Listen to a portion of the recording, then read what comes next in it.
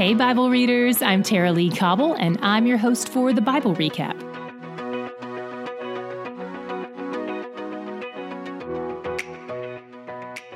We've only got one day left in Leviticus, so let's make the most of it.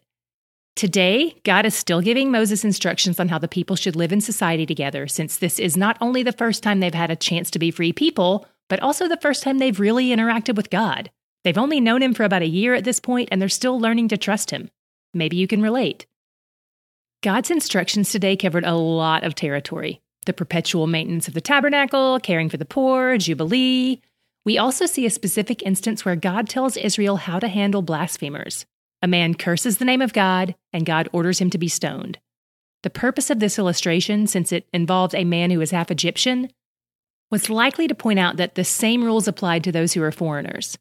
And as far as the decision God established to stone him to death, remember, the Israelites are in a unique situation given that they're a nation-state set apart as God's people, and it's always important to remember that we all deserve death. This man got what he deserved, the rest of us are just living on mercy.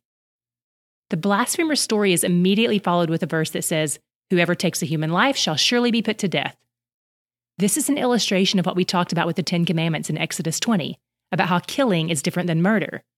Otherwise, the person who puts a murderer to death would be a murderer, and someone would have to murder him, and then the chain reaction would continue until all God's people were dead. God establishes killing and murder as two different things, and he puts the power to kill in the hands of the judges.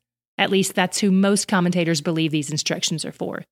In part because they're followed by the whole eye for an eye passage. The way this is delivered seems to indicate that it was guidance for judicial rulings. So a judge would order your offender to pay back what he stole from you. This is not saying you should go take it for yourself. God was outlining order and civility and setting up some deterrents to sinning against your neighbor. Then God continues with a new kind of Sabbath command, to let their fields rest on the seventh year, just as he's commanded the people to rest on the seventh day.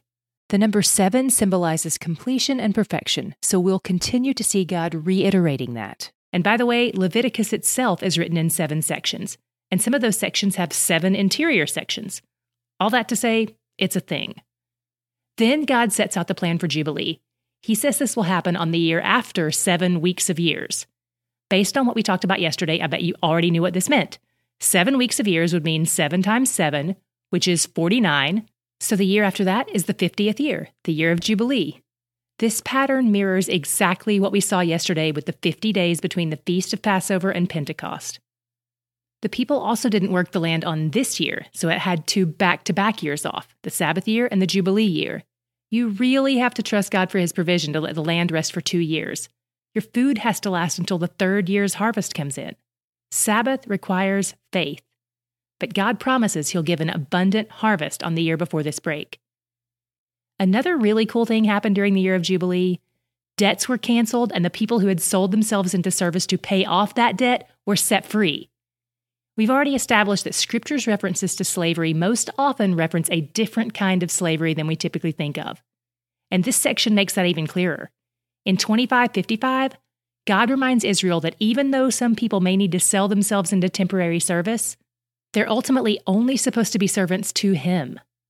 God sets out a lot of regulations here about how to be kind to those in need and to help others get on their feet.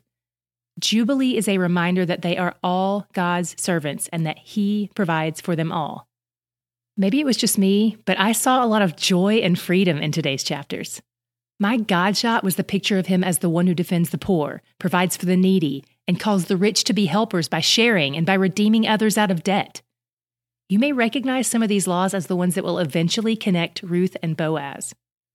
God has a heart for freedom, for rest, for provision, for the poor. In 25:38, he says, "I am the Lord your God, who brought you out of the land of Egypt to give you the land of Canaan and to be your God." He's basically saying, hey, when I came to rescue you, you had nothing, and I'm the one who gave you everything you have. So just don't be stingy with it. That doesn't mirror my heart.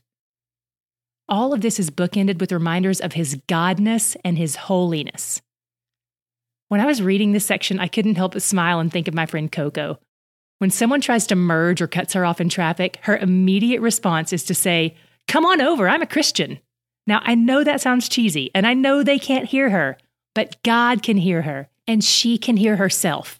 She's preaching God's generosity. She's living open-handedly in a very practical, everyday sense.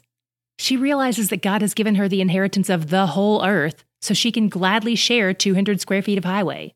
She knows God is still providing, even when it seems like someone's trying to take something from her. She knows having an empty highway lane all to yourself isn't where it's at. She knows He's where the joy is.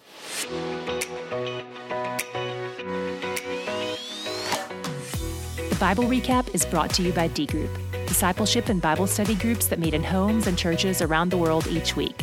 For more information on D Group, visit mydgroup.org.